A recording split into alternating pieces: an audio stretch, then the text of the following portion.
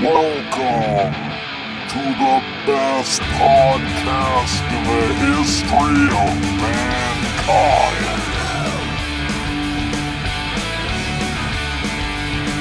It's Monty's Rockcast. And now, here's your host, Monty Colvin.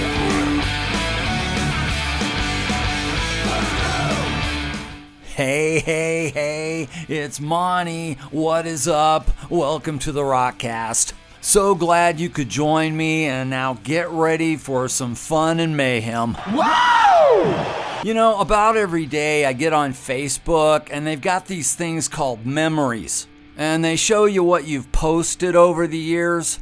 And a couple of weeks ago, there was one that said 2 years ago I had moved to Colorado. And there was a picture of me standing by a U-Haul truck, and there was stacks of guitars and basses and cabinets and amps, and it looked kind of like I was moving a music store. And when I saw that, the first thing I thought of was, wow, has it been 2 years since I moved here? It's gone so incredibly fast.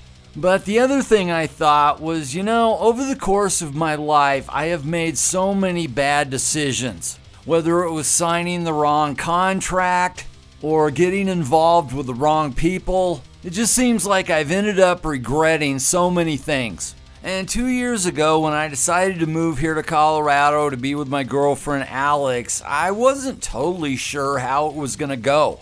But I felt really good about her, and I felt good about the move, so I just did it. And I gotta tell you, 2 years later, I think it was the best decision I've ever made. I knew at the time I was basically starting my life over, and the change is just what I needed. I got away from all the memories, the pain, the drama, and I started having new experiences and making new memories with someone who had had a similar past to me. And Alex and I have healed together, we've grown together, and I can honestly say I'm just very happy and content now. And I don't know that I've ever been content. And I suppose in a way I'll never be content when it comes to music or my art. I'll always want to get better at those things, and I think that's a good thing.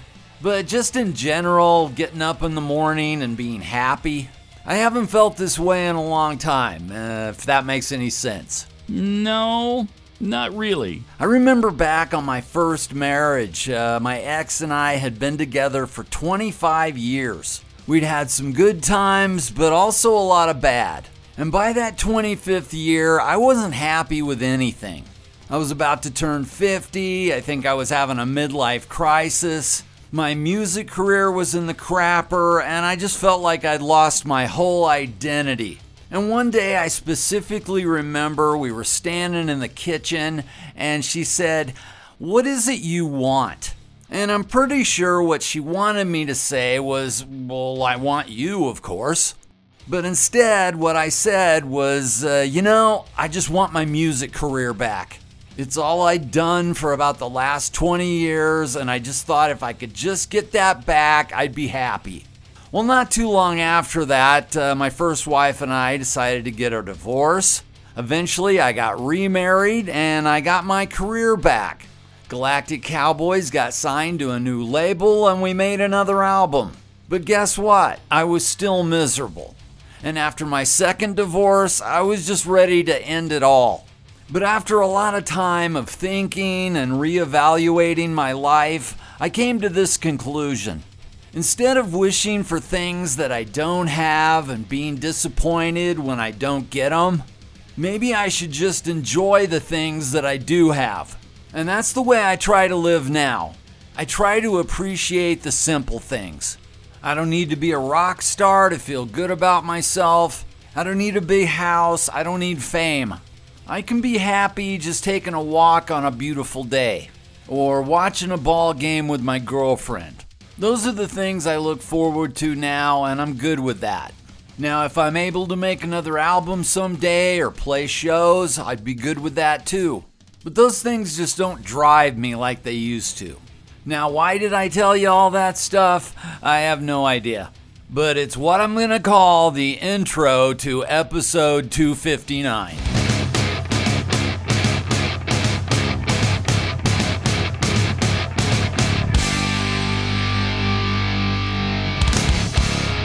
All right, on today's show, I'm going to be all over the place talking about some things I've been thinking about, some things I've been watching on TV. I'm going to talk about some bands that I don't believe I've ever talked about before, and hopefully some of that will interest you. If not, well, I'm sure Eddie Trunk is somewhere right now ranting about backing tracks or doing an interview with Ace Frehley. So there's always options. Are you shitting me? First up, I got a lot of feedback on the last episode where I reviewed the new Metallica album. And I would say about 99% of you agreed with me that you were kind of disappointed. I only had a couple of people tell me that they actually liked it. One of them being Rick Wood, who said, I like the new Metallica. It's not like the classic 80s era, but it's just as good as Death Magnetic. Well, that may be true, Rick, but I didn't like Death Magnetic either. I actually bought that CD when it came out, and I think I listened to it twice, and I don't think I've listened to it since. And once again, it's not that I think this new one totally sucks. I like 4 or maybe 5 songs on there, but when I don't even like half of the songs on an album, I can't really recommend it. But hey, if you like it, rock on, to each his own. I also got a message from my buddy Jeff Moore, and he told me that he got tickets to see Aerosmith on their farewell tour. And I told him, yeah, we're planning to go to that too. I've actually never seen Aerosmith in person, and so I pretty much have to. And then Jeff had this to say. He said, Aerosmith is labeling themselves as the greatest American rock band. Do you agree with that? And I said, wow, I would have to think about that. Right off the top of my head, I would say they're probably in the top 3. And he said, well, I was talking to a friend of mine, and that guy suggested that it was the Eagles. Hell no. Yeah, they had a lot of hits, and I don't doubt that they were great and all that, but I always looked at them as kind of a pop country thing. And Jeff said, yeah, I agree. And then he said, I had another friend say it was the Red Hot Chili Peppers. Hell no. And what I say to that is you can't be considered the greatest band of any genre if your singer is completely awful. Now, I liked the Chili Peppers early on when Anthony Kiedis was just rapping. I thought they were a great funk band. Flea was a great bass player. But when Anthony started singing and they got real popular, I just said no. But who would I say is the greatest American rock band? Well, I'll narrow it down to 5. And I'm not going to have Metallica in there because I consider them metal. And I'm not going to have the Ramones because I consider them punk. But in no particular order, I will say Aerosmith is in there. I'm also going to say ZZ Top. I'm also going to put Boston in there. I would also put Van Halen. And at 5, I'm going to have to put it as a tie between Cheap Trick and Kiss. And yes, I'm going to say Kiss because you can't influence almost every kid who ever wanted to be in a rock band and not be considered great. All right. I also got a message from Dan Singleton who said, hi Monty, I was just listening to Alice in Chains again and was thinking how Galactic Cowboys could totally kill this in a cover. So besides the song on the Feel the Rage EP, have Galactic Cowboys done any other covers? What about Crunchy? If not, what songs do you think GC or Crunchy would do the best covering? Well, thanks for the question, Dan. We did do one other cover tune that I can remember. It was by a band called Petra. They were a Christian rock band, and I think they're still around. And they're very well known in the Christian market, and their label at the time was going to put out a tribute album for Petra. And someone from their label asked us if we would do a song for it. And they offered us enough money to cover our recording expenses, and we were also going to have enough left over to pay our rent that month. And so we agreed, and I said, well, one other thing I need is all of their albums because I don't have any of their music. And so their label sent us a bunch of their CDs, and I went through them and picked out one song. And I said, I think we can do this one, and it was called Not of This World. And I haven't heard this in a long time, but in case you haven't heard it, here's a little bit.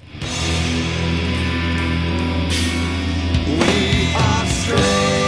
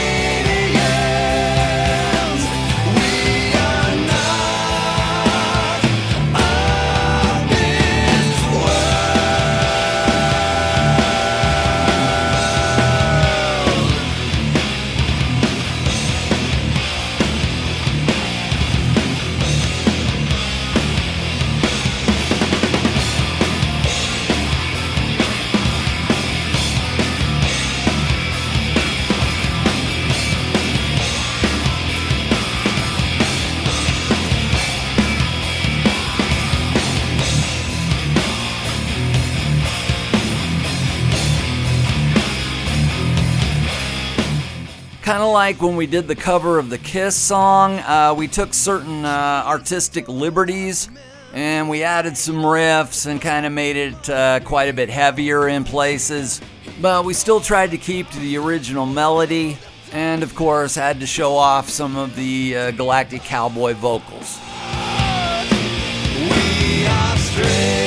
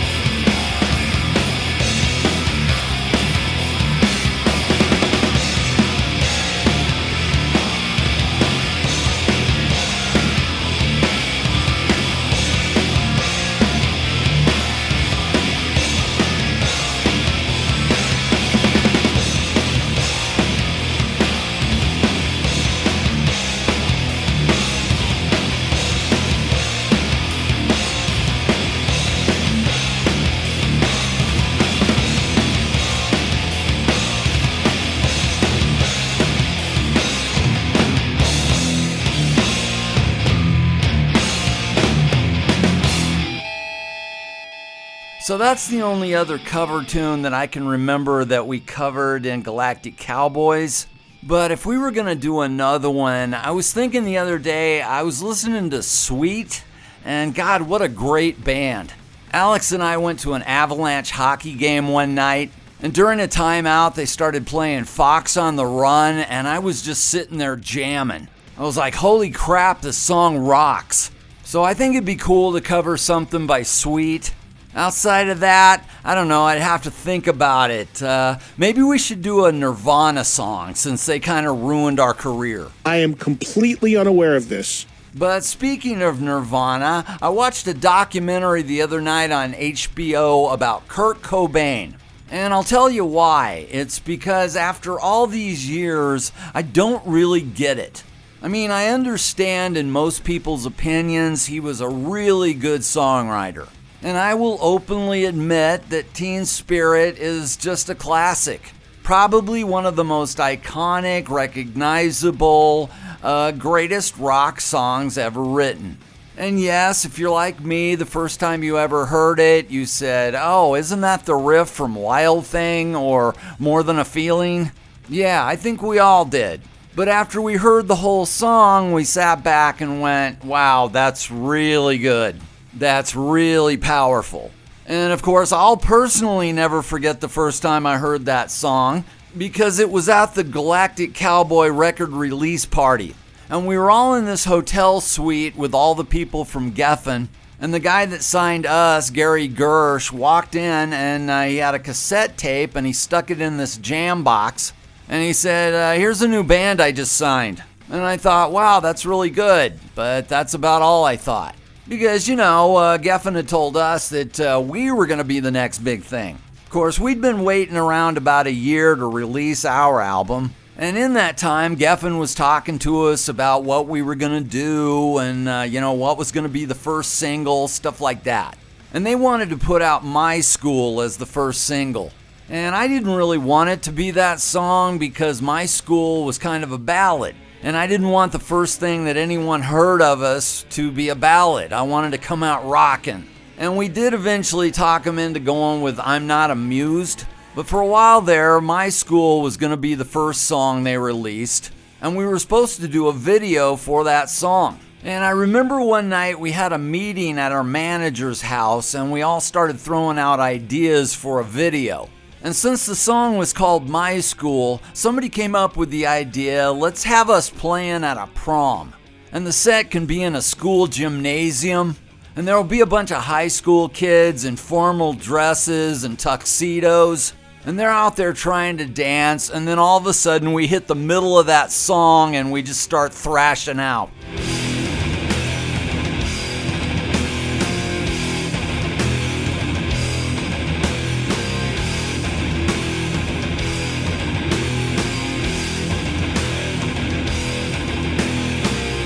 And so we were talking about this video concept, and we were like, yeah, a video of us playing at a prom with a bunch of high school kids in a gymnasium. That would be radical. But our manager at the time, Sam Taylor, I remember him sitting there and he just looks at us and goes, no, that would be dumb. And I recall that we got into some kind of argument and we finally just left and went, screw it. Well, like I said, we ended up picking a different song as the single, and we did a video, spent $100,000 on it. We shot it out in the middle of the desert in Tucson, Arizona, had a bunch of horses running around behind us. We sent it to MTV, they played it some, but it never did that much. But one day I turn on my TV and there's the new video from Nirvana, Smells Like Teen Spirit. And they're playing in a high school gym. And the band is going crazy. The kids in the video are going crazy. They've even got a janitor rocking out. And the rest is history. It just seemed like overnight they were everywhere. They were on MTV all the time. They were playing award shows. They played Saturday Night Live and it was like Beatlemania. And back then, I just didn't get it. I mean, I thought, okay, I get that kids relate to Cobain a little bit. He's kind of an outcast. He looks like he's kind of miserable, and maybe people can relate to that. And yeah, they're a good band with good songs, but the Replacements were good with great songs. Why is everybody going so crazy over Cobain and Nirvana? So the other day I sit down and I start watching this documentary. And at first I thought, wow, he started out as kind of a normal little kid. He seemed like he was kind and he cared about others. But then his family split apart and he became an outcast. And then he turns into a rebellious youth. But eventually he gets into a band. And like all movies about rock stars, he ends up on heroin. Now, a lot of this documentary kind of made you feel sick, depressed. It was very disturbing. And that was just the stuff about Courtney Love. But it definitely took me back to that time period, and I kind of had to relive all that in my mind. And I'm not sure Cobain wanted all that success, but I know for sure that he couldn't handle it. And once again, I thought, he got everything that I wanted. I wanted our band to be huge. I wanted everyone to love us. I wanted to sell millions of albums. But I didn't get that, and he did. And then he killed himself. And it made me think, if it would have been Galactic Cowboys instead of Nirvana, how would I have handled it? Well, I'll never know, but I do know fame can change people. In Cobain's case, I think he kept doing what he was doing before they got huge, which was heroin. And I think he thought that was his only way of maybe dealing with all the pressure, with all the fame, but instead it just killed him. And for me, I honestly don't think I would have ever done drugs. I think I would have been more like Ted Nugent or Gene Simmons. But would the fame have driven me to go insane some other way? I don't know. I feel like if we had sold millions of albums and I would have become really rich and famous, and yet I was still miserable, I think I would have just retired. But maybe I'm just being naive. But after watching the whole documentary on Kurt Cobain, I can safely say that I still don't get it. Why Nirvana? Why not the Wild Hearts? Better band, better songs. But I think I do understand more about Cobain. I think there was a certain amount of genius inside of him, but man, did that guy have some issues. He not only didn't like fame, he didn't like life, and I don't think he liked himself. Thank you for sharing. I had no idea. Another documentary that I watched recently was on the singer John Waite. And I used to be a big fan of his back in the 80s. I loved the Babies, and I liked a lot of his solo stuff. But did this documentary change my opinion of him? And well, yes it did in a strange way, because I kind of always assumed he was an arrogant asshole, just like most rock stars. But after seeing this, I had to say, he seems like a really likable guy. Even though he had some huge success with a couple of singles, he didn't let success destroy him. I kept waiting for that part that's in every single documentary where they go, and then he got on heroin. But it never came. I don't know if he covered that up or if it actually never happened. And he's 70 years old now, but he keeps touring and he keeps cranking out the solo albums. And he didn't really act like he even cared if anybody bought him or not. He just does it because that's what he does and he loves it. And so good for John Waite. I used to be in a cover band and we covered Missing You. And I saw him live a couple of times back in the 80s and he was always really good. But when I really liked him is when he was with the Babies. What a good band, what a great voice.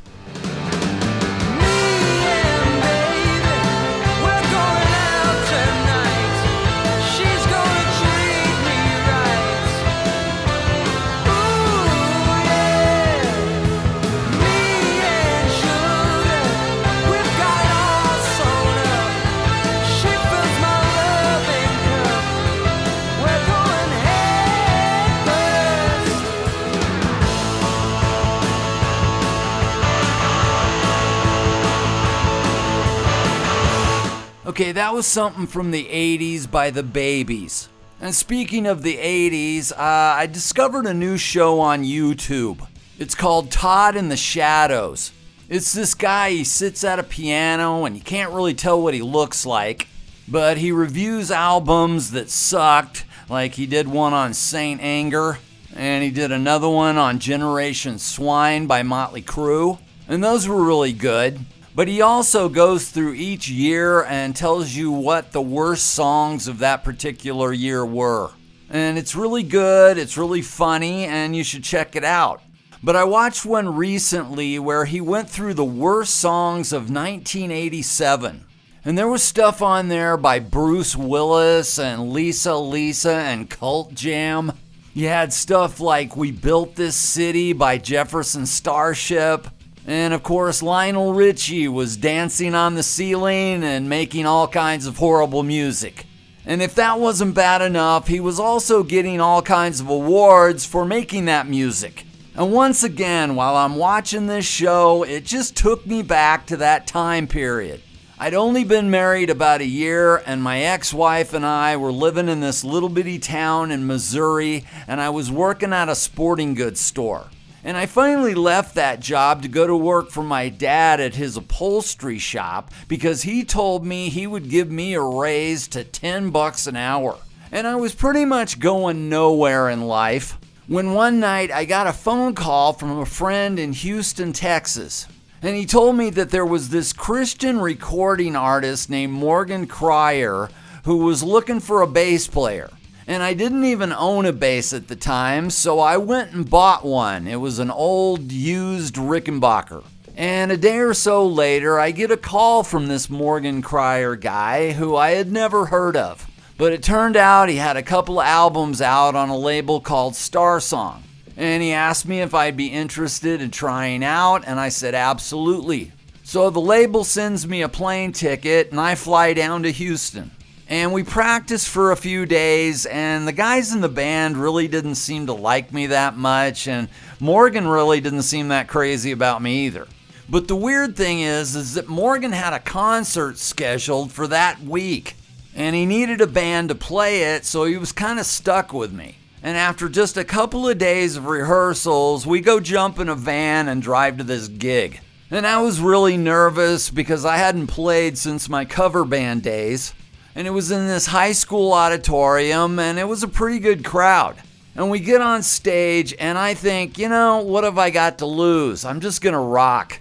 And so I just start doing my thing, which is get up on the drum riser and jump off of it like you're Pete Townsend. And as I'm doing this, I notice the other guys in the band are looking at me like, what the hell? Who's this guy? And when we come off the stage, they're just like, yeah, we got to get this guy in the band. So I end up getting the job, and my ex and I moved down to Houston. And all of a sudden, I thought I was living the life. Morgan was paying me $700 a month, but that made me a professional musician. And for the rest of the year, we traveled around in a van and played contemporary Christian concerts. And the music was just really cheesy pop stuff. And Morgan just hated my bass sound because it sounded like a piano being crushed with a sledgehammer. But I didn't care because everywhere we went, people told me, wow, great bass tone. And besides, that wasn't the only thing that Morgan didn't like. He also didn't like the way the band looked. When we started out, we had the crazy 80s haircuts and the ripped up jeans.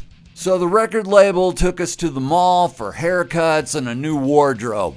We were quickly transformed into a wholesome bunch who looked more appropriate for the backup band of the Christian Huey Lewis.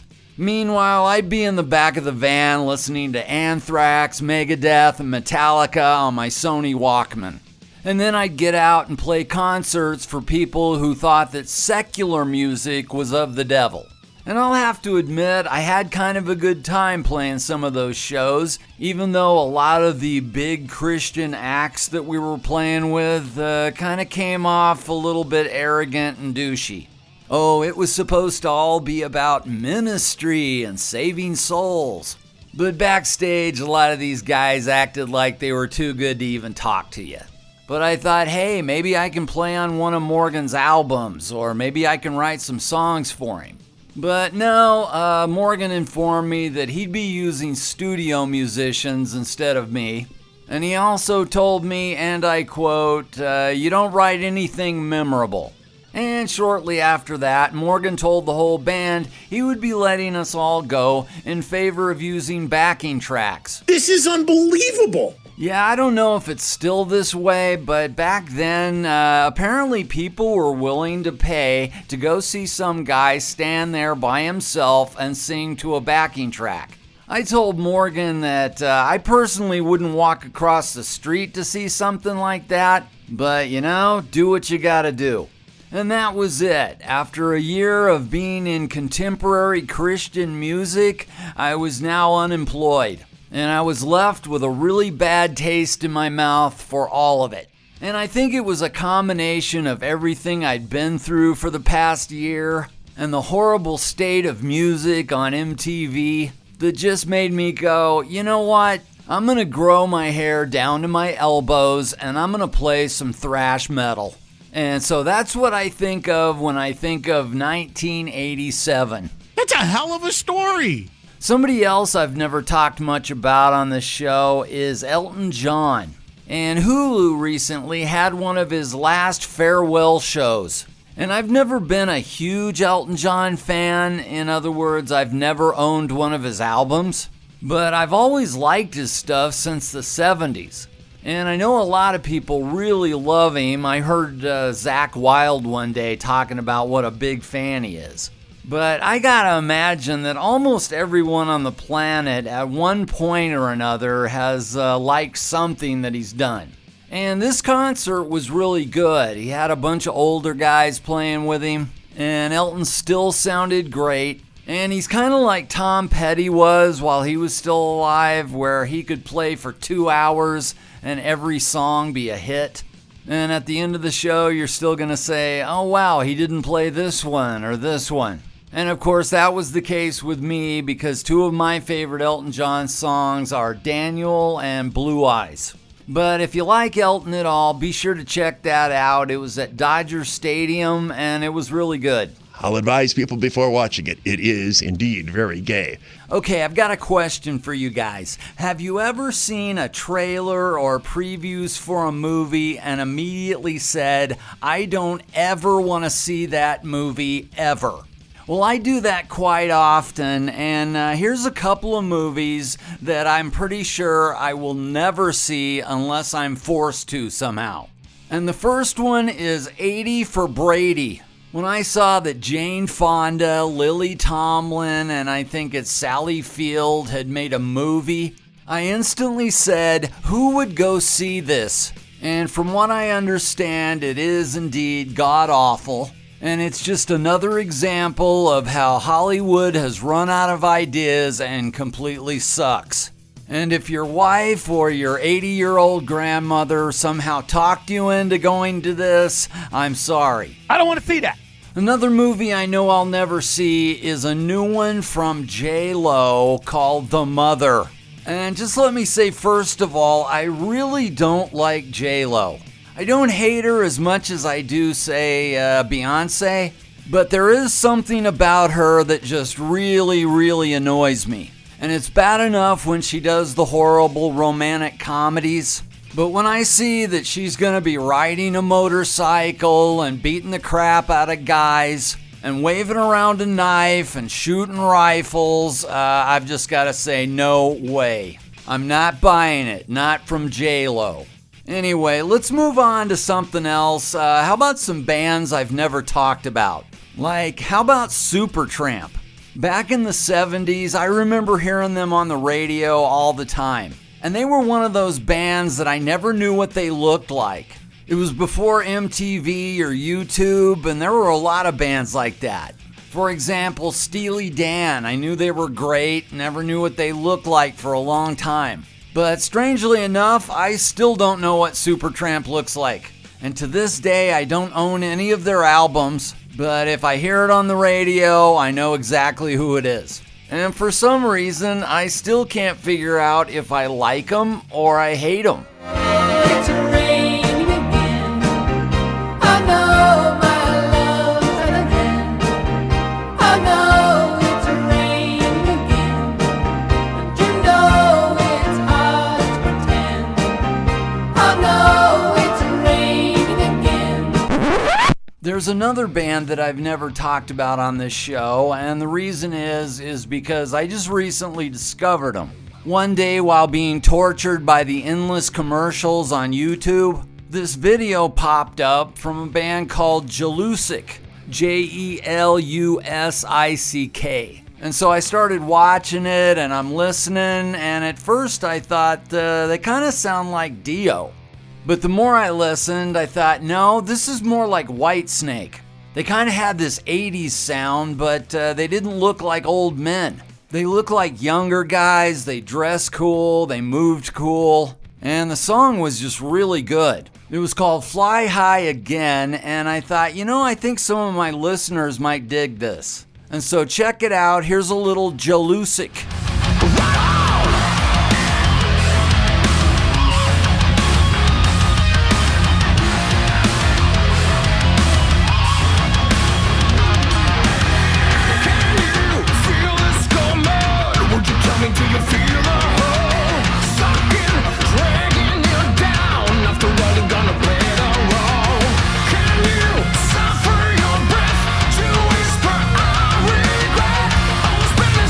On the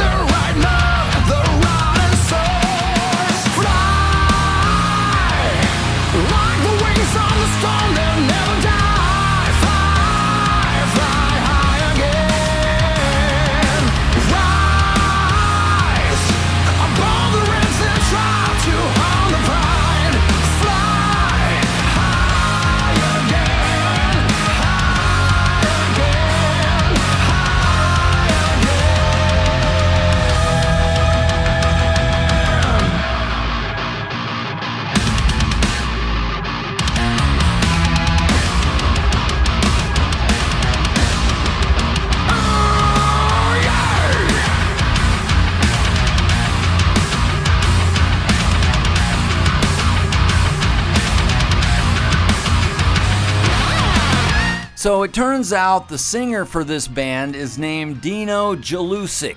And honestly, I'd never heard of him, but apparently he's been in Trans-Siberian Orchestra, and the guy's just got an amazing voice, and he's an incredible musician.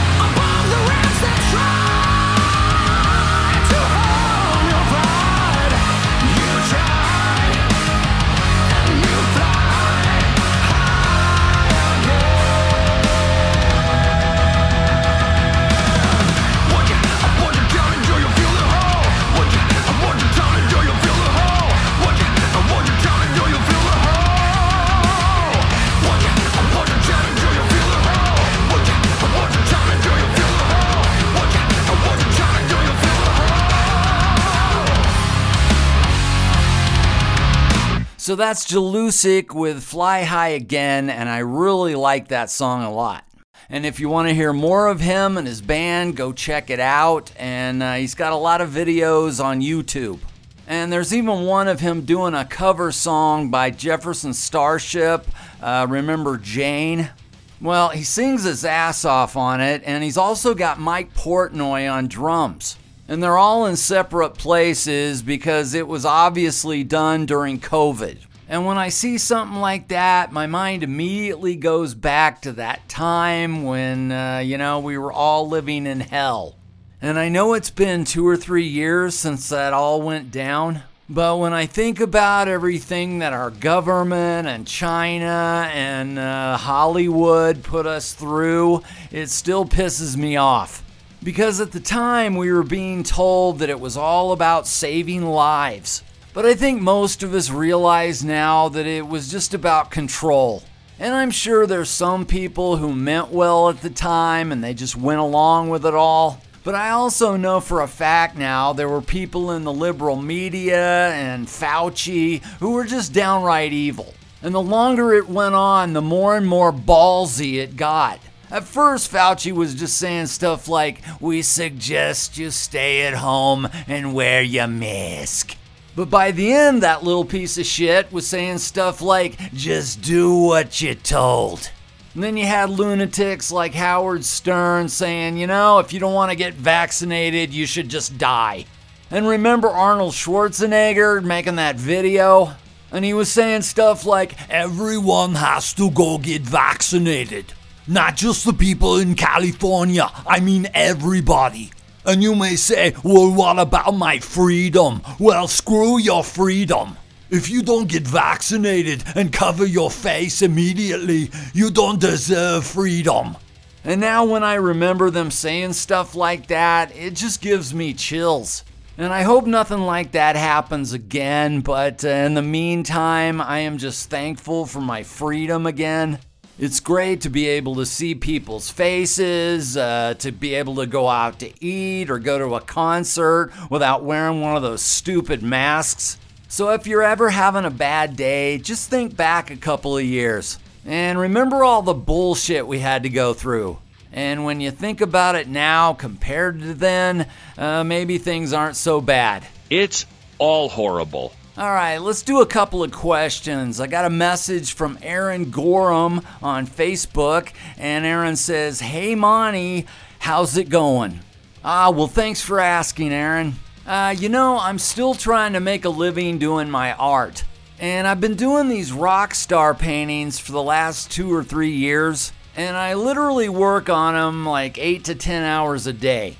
And whatever you do, whether it's playing guitar or basketball or painting, if you do something 8 to 10 hours a day, you're bound to get better eventually. And I've seen that happen with my art. I look back at some of my older stuff and I think it was good, but I have come a long way. And I have just been churning out the stuff the last couple of years, and I've built up a pretty big inventory. And the other day, I just turned into Crazy Monty. And I went through my website, MontyColvinArt.com, and I just started chopping prices. And I knocked off everywhere from 50 to 100 to 150 bucks off of paintings that were already priced too low. Stop, that's crazy. So if you get a chance, go on there and check that stuff out. Because I'm telling you, one of these days I'm going to get discovered and then you're not going to be able to afford them at all. But I'm always putting new stuff up there. I got some new ones of Charlie Benante, Mike Portnoy. I did one of Alex Van Halen, and I just got done with a Nikki Sixx. That sounds crazy! Also, there's something I wanted to tell you about that's music and art related at the same time. And it's that there's this guy in North Carolina named Greg Taylor, and he owns his own store, and it's called Bass Pluckers. And it's completely dedicated to bass guitars. And one day I get this order from him for 10 prints, and I noticed that they're all bass players. And at first I thought, oh, this guy just must really love bass players, but then I found out, no, he's buying them to put up in his store. And so I wanted to give a shout out to Greg and tell him thank you so much. You're helping to keep me alive, and I really appreciate it. And if you're ever in Wilmington, North Carolina, go by and see Bass Pluckers. And here's something else while I'm on the subject. If you own a music store or a record store, or you've got a club, or you've got a studio, think about getting some of my paintings or prints for your decor. Or if you know anybody that has a restaurant or any of the above, tell them about my art. I would appreciate it. Or just let me know how I could get a hold of them. This guy's crazy! All right, bear with me now as I talk about sports for just a couple of minutes. If you don't care about sports, I get it, but it's a huge part of my life. And a couple of days ago, something huge happened. When I moved to Colorado, I adopted the Rockies, the Avalanche, and the Nuggets as my own. And I've become a big fan of all three of them. I still don't like the Broncos, but that's another story. Anyway, last year, Alex and I went to a Nuggets game. And we're sitting there, and I said, you know, the Nuggets are really good, but next year they're going to get a couple of guys back who have been injured, and then look out. And sure enough, this season they were really good, and I watched all 82 regular season games. And they had the best record in the Western Conference. And yet all season when I would watch ESPN or Fox Sports, they would never mention the Nuggets. Or if they did mention them, it was only because they were saying that Nikola Jokic shouldn't be the MVP. Apparently he was too white. And so they were completely disrespected all year. And then we get in the playoffs and all the talk was about Phoenix and Kevin Durant. And the Nuggets knocked out the Suns in 6 games. And then we moved on to the Lakers, and it was LeBron. But then a funny thing happened.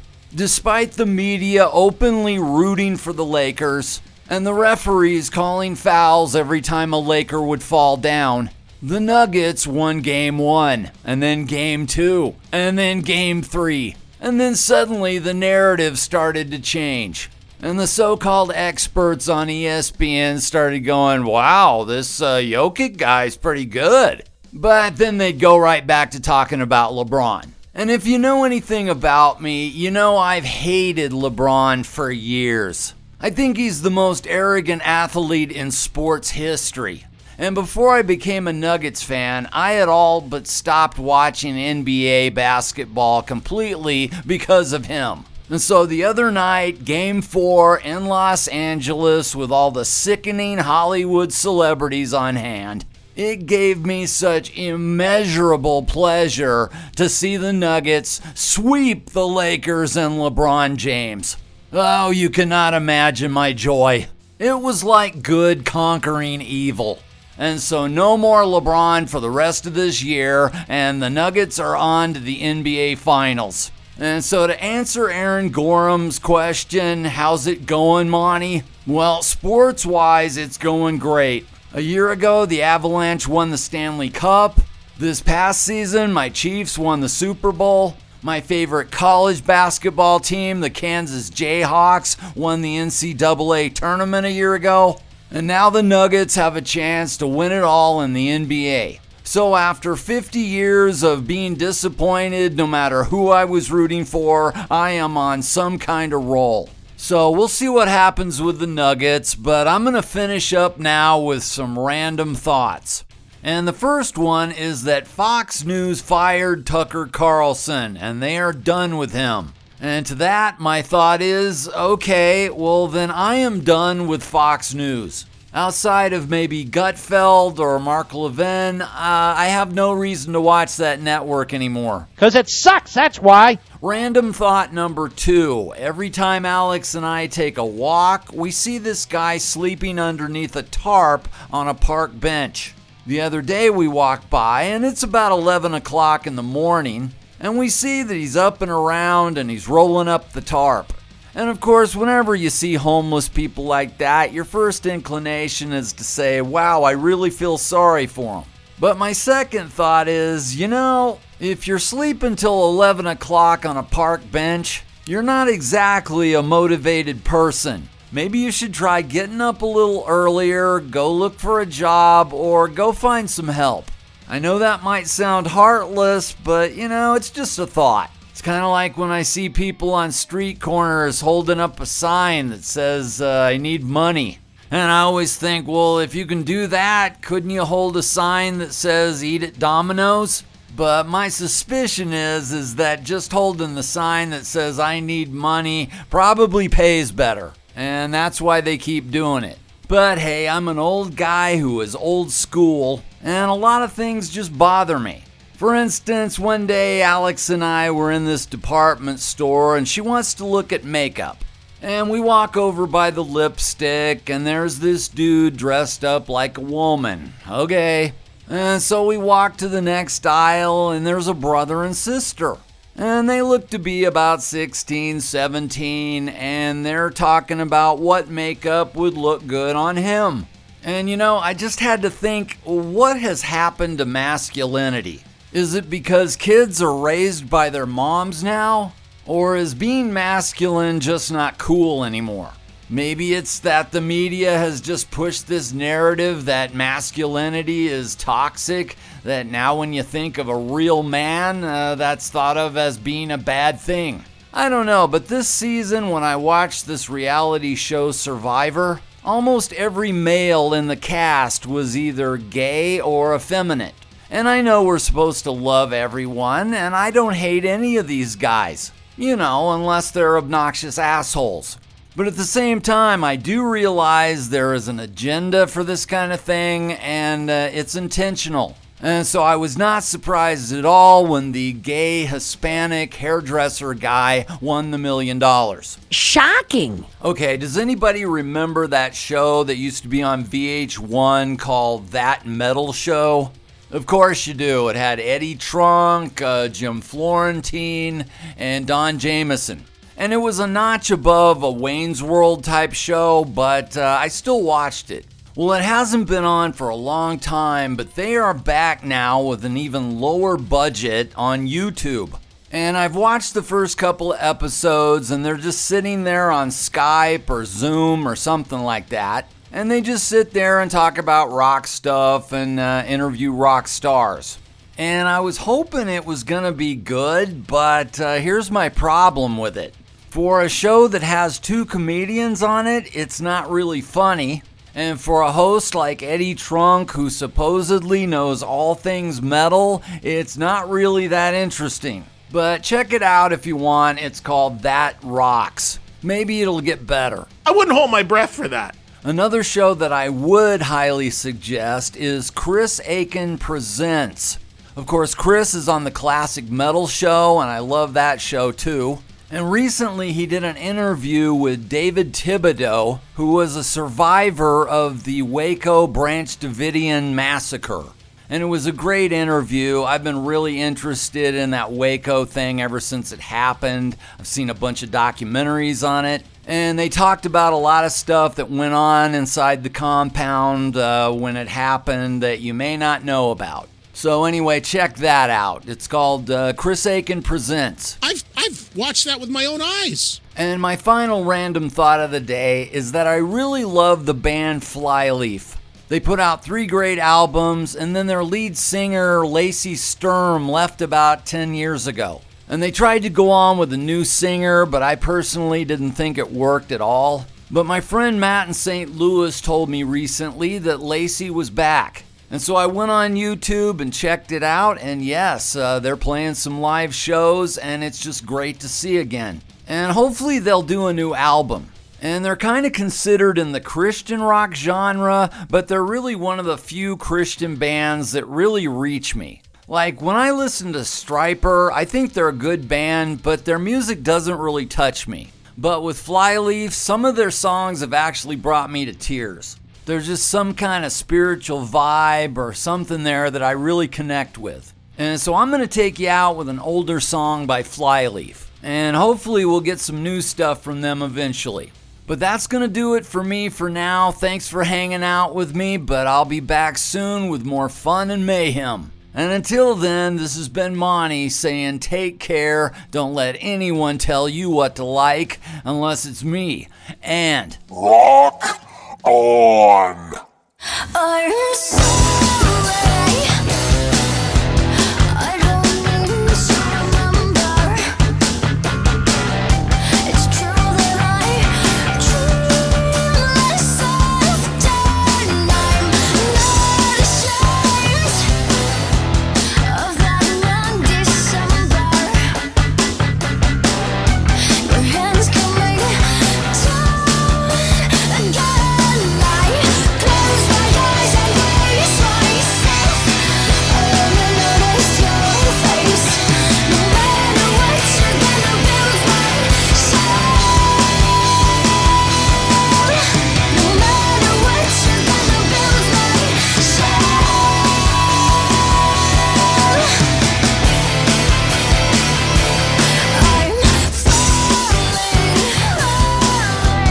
I'm shedding my skin, but it's not time I'm told. I am aware of what you mean by then. I'm only 10 years old. Close my eyes and brace myself. I only noticed your face. No matter what, you're gonna build myself.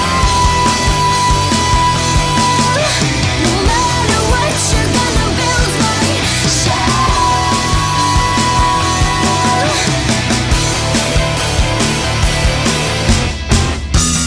My scars are yours today. This story ends so good. I love you and I understand that you stand where I stand. Close my eyes and brace myself. I only noticed your face. No matter what, you're gonna break my shell. No matter what, you're gonna break my